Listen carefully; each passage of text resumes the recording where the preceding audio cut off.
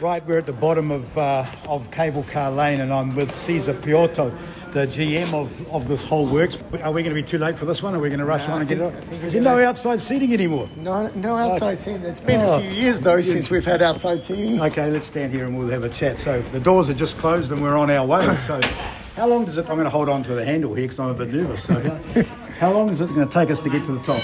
Look, today we've got all of the new residents for Weir House and Everton moving in, so we might stop at all of the intermittent stations, but it's about 5 minutes to get up to the top.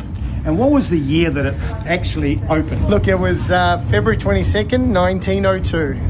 So, and what's the idea behind these coloured lights? Are we going into a nightclub situation? We're going to go through our first tunnel and we're going into coloured lights. Tell us a little bit about that, Cesar. Look, it's been an installation, a light installation that we've had for about 6 or 7 years now, and it's just a way to wow and delight, especially the younger passengers. A lot of kids just love it, get mesmerised by it. And it's still the same old system of a cable. So one cable pulls one up and the other one pulls one down. Same system. The setup hasn't changed in many years, but as we go up, the other car is coming down. So one's pulling one up and one's pulling one down. They're really well balanced. So they need a little bit of juice to get going, and then pretty much as one comes down, it pulls the other one up. Righto, we've just gone past the halfway, so we've met the other tram going down as we're going up. How long is the distance between top and bottom? Look, in a straight line, about 620 metres. And about 120 metres on the vertical, isn't it? About 120 metres on the vertical. Yeah. So we're nearly at the top, is that right? Are we nearly at the top? One more stop and we'll be at Kelburn Terminal. Wow, Kelburn Terminal.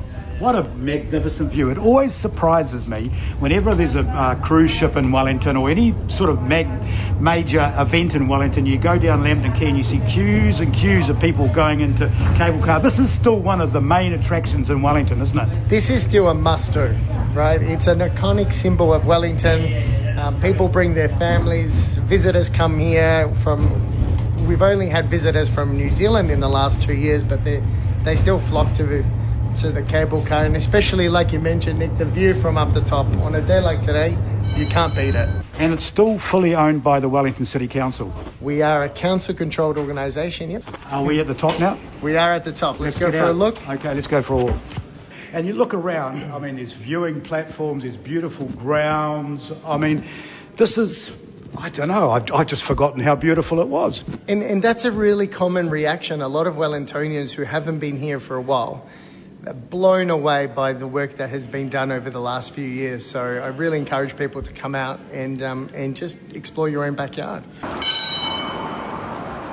To celebrate 120 years of Wellington's cable car, they've put this magnificent, what would you call it, Cesar? What do you think it's called? Look, it's just a pictorial history of the cable car, 120 years, with some really classic and iconic photos.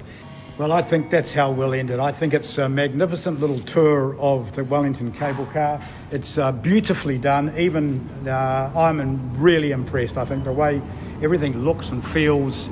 Congratulations, well done. I'm going to shake your hand. I think it's Thanks very amazing. much.